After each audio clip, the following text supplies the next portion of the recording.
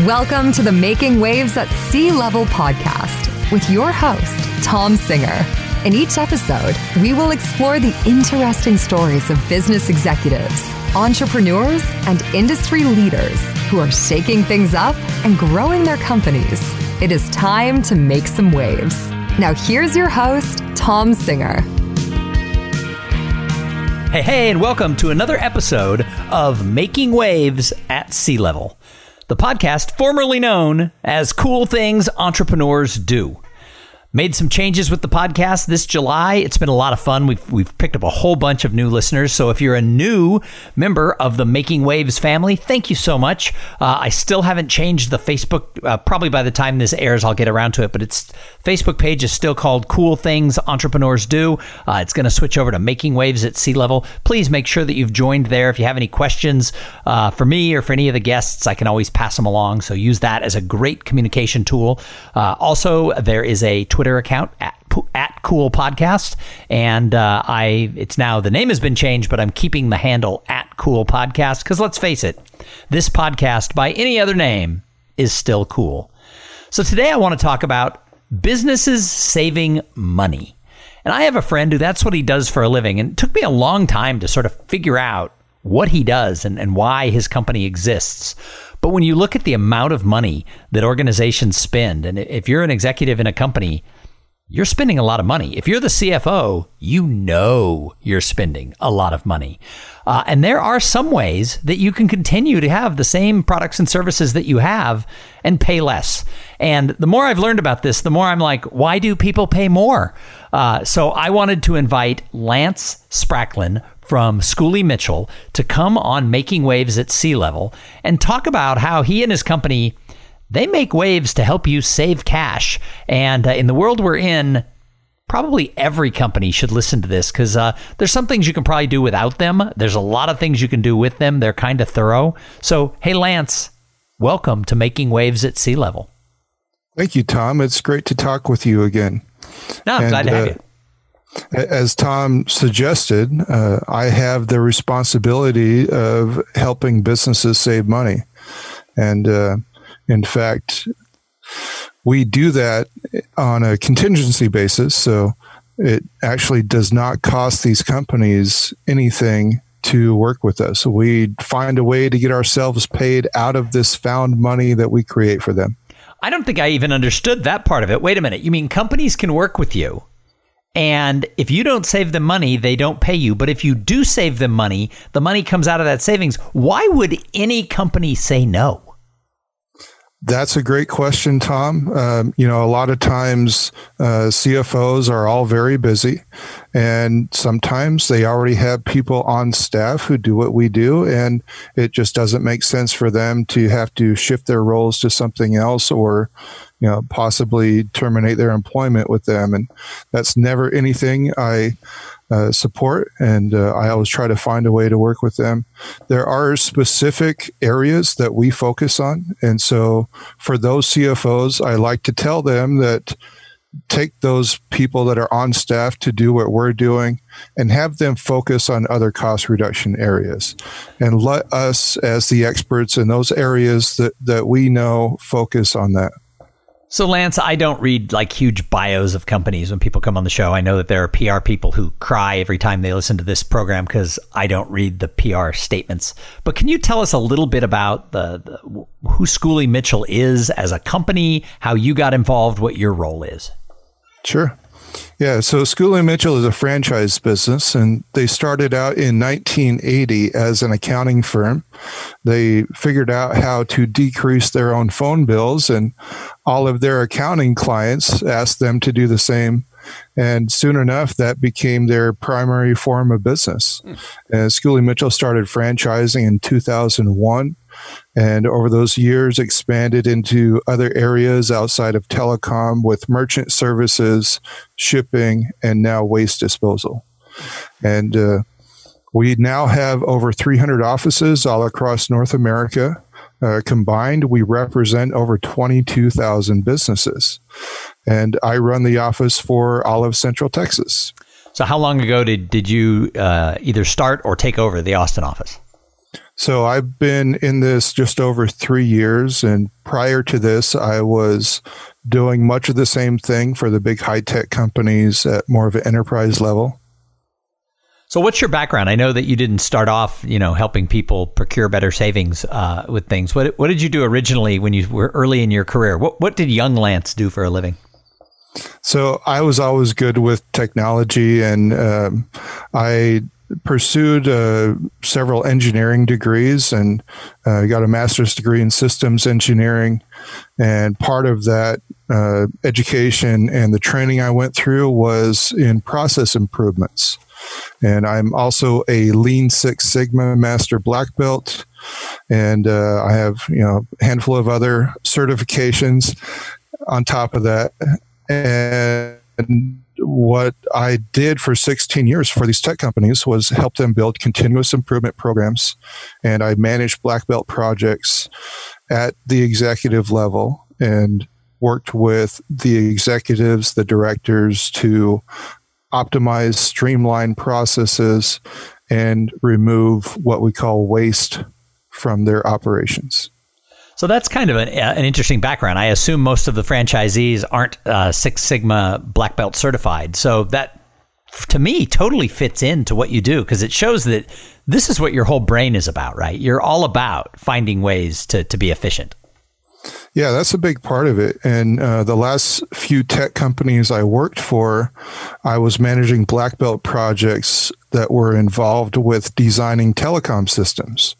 And so through that work, I gained a large amount of engineering expertise in telecom design. And I have very quickly within Schooley Mitchell, even though I've only been in this for over 3 years, a lot of the folks there come to me for my telecom expertise. So telecom is kind of how Schooley Mitchell, got started. It's a lot of your background, and it's fascinating to me that over the years, just sort of how the telecom companies, charged, and there were added fees and sort of all this different stuff. Let's talk a little bit about that. So how are some of the things that you guys do to save them money on telecom? And then I want to talk a little bit about a special program you have in the education market. Yeah, great. So one of the things that we do for our clients after we save them money, we are auditing those bills every single month. We're making sure that these companies are not starting to jack up their rates, or they throw in extra fees that have no business being there. And we call ourselves the vendor watchdogs, because we're looking out for these things, and we know when to expect them. And, take someone like AT&T as an example. We have several of their customers are our clients. Several thousand of their customers are our clients. And so we have some better negotiating clout with them. And when we have a handful of customers start reporting these fees, or hopefully we see that first on their bills, we can work at a higher, usually typically with executives at companies like AT&T, to investigate those things and have those errors corrected. So these are things, I know you don't work with individuals, but these are things that when it comes to telecom, all of us should really be looking at our telecom bills, right? Because they have a pesky way of sneaking things in. Isn't that true? Yeah, that is. And what a lot of consumers don't understand is there is actually a lot of protection from the Federal Trade Commission and from the FCC that prevents the telecom companies from taking advantage of you. What a lot of people don't. And yet they do. Yeah, and they do, because, there's not a huge ad campaign to educate the public on what their rights are when it comes to their fees and bills from the telecom companies. And probably the best advice I could give everyone there is, if you see any fee or rate change structures on your bills, you have 30 days to file a complaint. And if you don't file a complaint during that time, you really have no recourse after that. If you do file a complaint and they don't want to change those rate and fee structures back to what they were, you have the option to terminate that agreement without you owing them any money. So just keep that in mind. So you guys are pretty thorough. You don't just walk in and just say, hey, we're going to flick a switch and you're going to save money on your phone bill. I mean, you guys do some pretty intense work behind the scenes before the cash savings starts. Let's talk about how people engage with you. Yeah. So what really sets us apart from the other people who work in cost reductions is our independence. And so we're not tied to a handful of different vendors. We're not like brokers who are making a commission off of these things. We get paid out of the savings. And we're also independent. So what that means is many times we can get our clients wholesale pricing for the services that they're already paying for. And because we're not taking a 15% commission like a broker would be doing, we can get an additional discount on top of that wholesale pricing. So I want to talk about what you guys do for schools, because I don't know that we have a lot of school superintendents listening to Making Waves at Sea Level. I bet there's a lot of people who have kids who go to private or public schools. And you guys have sort of a special thing you do for schools. Can you talk about that program? I think it's called like your E-rate program or something like that. Yep. So E-rate is a federal subsidy program that allows for municipalities, schools, libraries, nonprofit educational institutions to apply for this pool of money that they have, these billions of dollars. And this is money that we're all paying into. If you look on your phone bills, your wireless bills, your internet bills, you'll see a charge for Universal Service Fund. It's only a few cents a month, but it adds up to billions of dollars. And this money sits there in a pool, not being used. Why don't they apply for the money? So the problem with the E-rate program is it's a 400-page application. It takes a lot of expertise. Wait a minute. Wait. How long of an application? It could be up to 400 pages, depending on who's applying for that. And this is a government program. Yeah. And the government has made it difficult? What? I just laughed it's like, here's money that's sitting, that's earmarked, and they don't make it easy for schools. I mean, schools of all things, to be able to get the money that they've already taken to give to schools. Yeah. And the great part about what we do is we know how to fill out this application. We work with the government very closely on these things. And even if we make a mistake, we have a bit more flexibility with the government to correct things before they just absolutely reject the application. A lot of schools that do this on their own, it takes a lot of time for them to figure it out. And there's some that have a couple of full-time admins who work on this every single year. And for them, just like I mentioned earlier with the CFOs, I always recommend that they just let us handle that for them. Let those admins focus on other things that can benefit the school. And we don't charge anything upfront to do the application process for them. And we get paid out of the savings. The subsidy program allows for up to 90% of nonprofit or schools or libraries' telecom expenses to be subsidized. And there's a lot of different requirements, but if you are providing services to certain demographics, underserved citizens, then you qualify for more money. And there are restrictions too. You have to be getting less than $50 million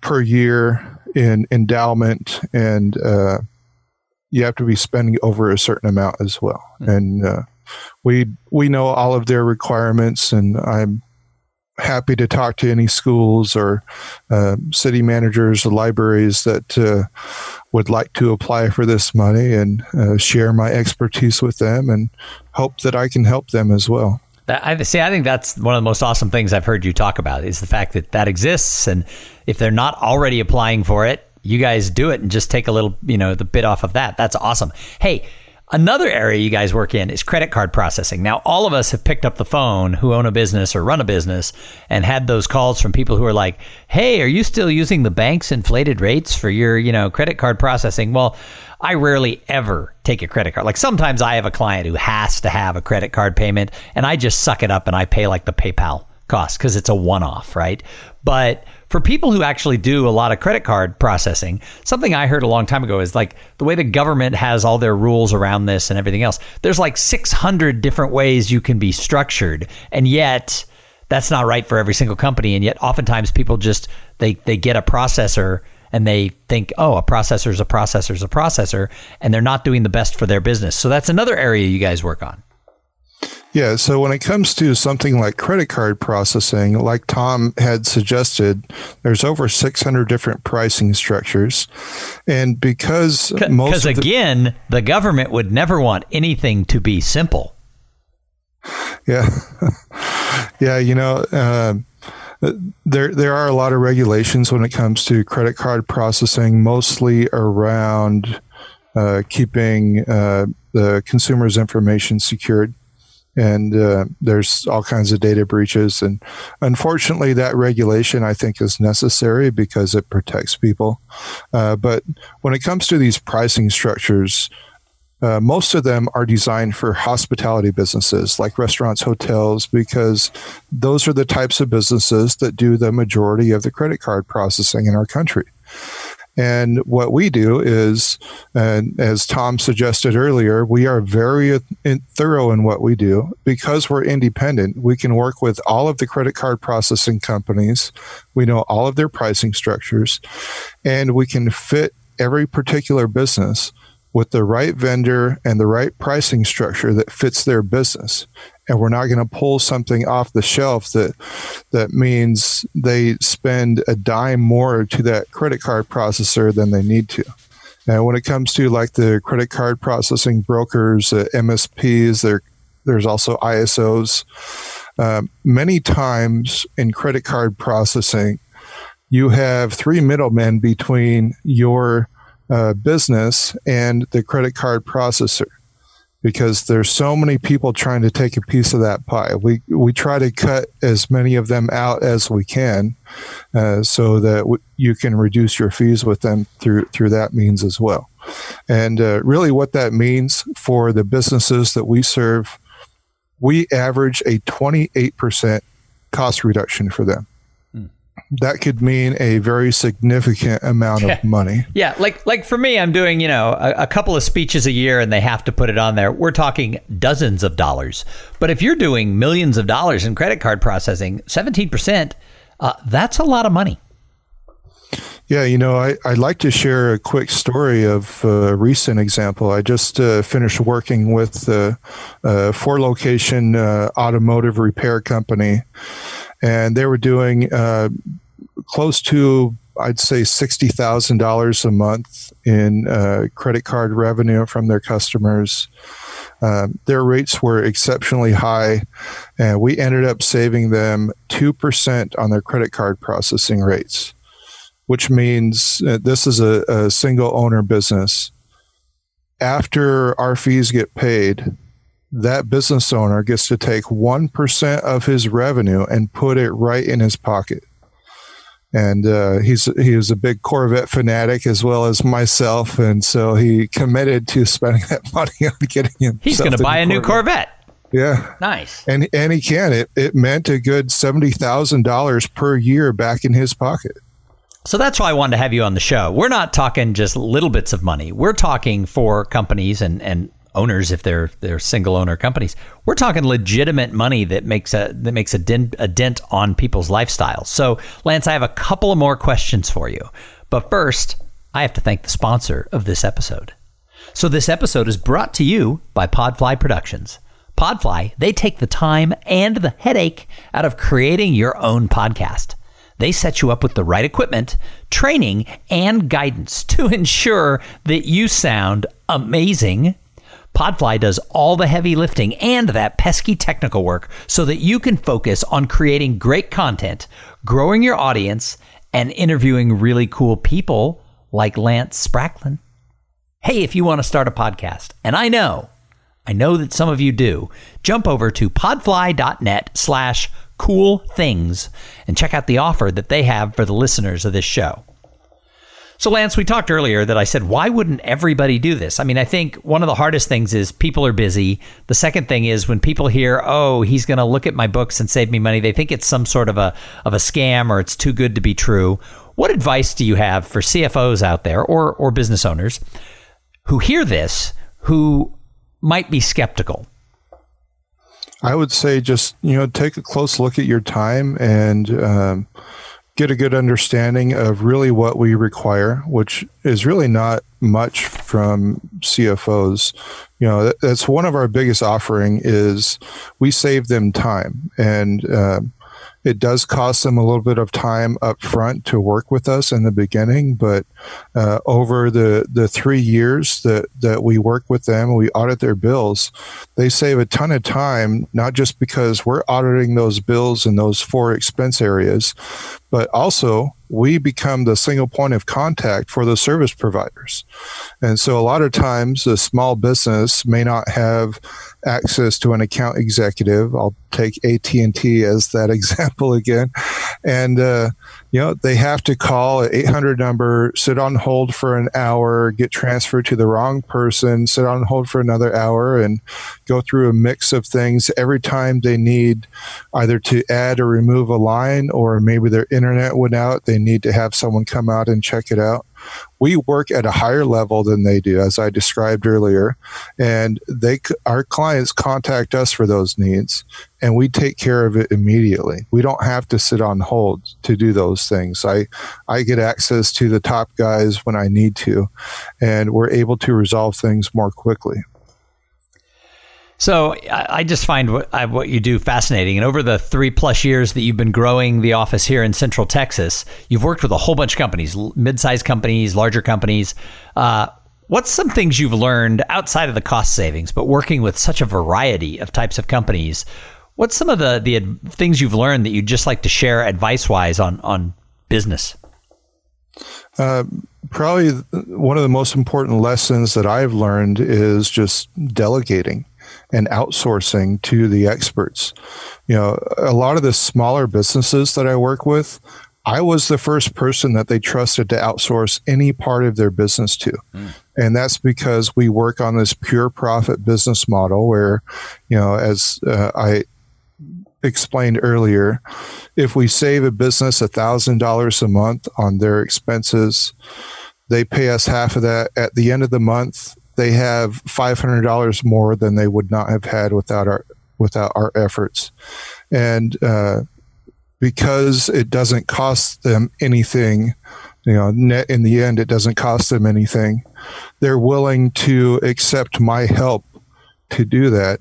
And a lot of times I go through coaching with them and have them look at, what are the other areas of their business that they either don't enjoy doing or they just don't have the expertise to do well. And I encourage them to connect with other professionals to outsource those other areas too. So that's something that you're awesome at, and that is connecting people. And this is something that, I've spent a lifetime teaching people how to do, but you're one of those people who, I don't mean this in a bad way, but you're kind of an unassuming guy. You wouldn't look at you and think, oh, that guy in the corner with the white hair, he's a super connector. But you are an animal when it comes to connecting people to other people, even if there's no direct any payback to you in it. So let's talk a little bit about that. I mean, you've built your career by being kind of this super connector. And I do that, but I have this big personality. I don't shock anybody. They're like, oh, Tom's the life of the party. He's introducing all these people and they're doing business together. Nobody goes, oh, that surprises me. But you have an engineer personality, Lance. And I don't mean that as, good, bad, or indifferent. It's just who you are. And yet you're one of the best super connectors in the world of business I've ever run across. How'd that come about and why do you do it? You know, what's really funny is I started this business with Schooley Mitchell because I'm good at the analysis part. You know, I'm a Lean Six Sigma Master Black Belt. I did this business analysis and Lean for Six, 16 years. Wait a minute. Lean Six Sigma Masters are not like you'd say, oh, yeah, they're super networkers. That's not, I'm not, you know, those two things do not necessarily run together. And yet, keep going. Yeah. So, you know, I started this business because I was good at that. On day one, you know, Schooley Mitchell has a great sales and marketing training program. And after I went through that, went out there and started networking with people, I fell in love with the networking side of this. And I don't even like doing that analysis anymore. I have people that do that for me now. And I just love getting out there and telling my story and hearing other people's stories. And if I hear an opportunity to connect people, I do that. I know it does bother a few people when I, you know, unassumingly just tell some stranger their business and say, hey, you should talk to this guy about this other thing that he mentioned that he needs help with. And but I love talking to people, and I love helping people where I can. So I spend a lot of time training people on how to connect, especially in this gadget crazy world. And introverts and engineers, you know, they think, oh, I can just, you know, likes, links, shares, and follows and not have to actually talk to people. But a lot of people who have kind of that engineering bent, once they get over the just natural trepidation about the networking and the connecting and the talking to people, a lot of them become like you. So what advice do you have for somebody who might be a little bit more of that left brainy type person, as we would say? What advice do you have for them to be able to network and connect with people better? Yeah, you just got to put yourself out there and, you know, go through the pain that it takes to get over public speaking and talking to strangers. I'd like to share a quick story about that, and you can all understand kind of how I got to the point where I don't really can't really get embarrassed when I'm talking publicly to people, because I've had what I think is probably the worst possible thing that could happen to someone. So this was for a semiconductor company. I was out in Shanghai, China, training a room of around 600 engineers on how to use some new tools that I helped develop. And I'm a very large guy, and the chair that they put me in, I guess they had super glued the legs onto it. And I was sitting down navigating some laptop to demo some tools, and just suddenly the chair on the leg broke, and I just fell flat on my face. And the whole room just erupted in laughter. And ever since then, it has not bothered me talking publicly, because I don't think it can get any worse than that. Yeah, I mean, when it comes to giving a speech, most people don't fall on their ass. So, you know, once you've done that, it can't be any worse. Yeah. Well, Lance, this has been a great conversation. Thank you so much for coming on here and sharing on making waves at sea level. If people want to know more about you, they want to know more about Schooley Mitchell, how do they find you? So you can go to schooleymitchell.com/L.Spracklin to reach me. And you can email me, lance.spracklin@schooleymitchell.com, or just give me a call. My number here is 512-354-4607. Or awesome. Connect with me on LinkedIn. That's always the best way. Awesome. And you know what? He's a super nice guy, so you probably should reach out and learn what he's up to. And if he understands what you do, he'll introduce you to people. Trust me. I know that firsthand. Hey. Yeah, and really, when I talk with business owners, all I really want to do is see if we can help them. If we can't help them, you know, through our professional analysis, I'll still give them some tips on how they can save themselves money. So I just want to help the community. Awesome. Well, again, thank you for being here. And thank you to everybody who tuned in and listened. I say it every show. If it wasn't for the audience, why would I do the podcast? So if you like it, go leave those ratings on Apple Podcasts or Stitcher or Spotify, wherever you get your podcast love. Let people know you like the show. But more important, go tell a friend, because everyone I meet who listens to the show, I say, how did you find my show? And they say, oh, my boss, my sister, my mom, somebody told them this was a good show. So go tell a friend right now. I'll wait. Okay, thank you for going and telling a friend. Hey, we're going to be back in a couple of days with an interview with somebody just as cool as Lance. And you're thinking, Tom, how will you ever find anybody that cool? But we do it every single time. So make sure that you plan to be back here in a couple of days for the next episode. And there are almost 600 episodes in the can, so you can go backwards and listen, because we have been interviewing some really cool people who are making waves. We're going to be back in a couple of days. In the meantime, get out there. Make some waves, flex those entrepreneurial muscles. Make sure that your ladder, your career ladder, is against the right wall, because you don't want to climb to the top and think, uh-oh, I'm in the wrong place. And while you're out there doing all that, have a great day. Thank you for listening to the Making Waves at Sea Level podcast. Without your listening to these in-depth conversations, there would be no show. Connect with Tom at tomsinger.com and follow him on Twitter and Instagram at tomsinger.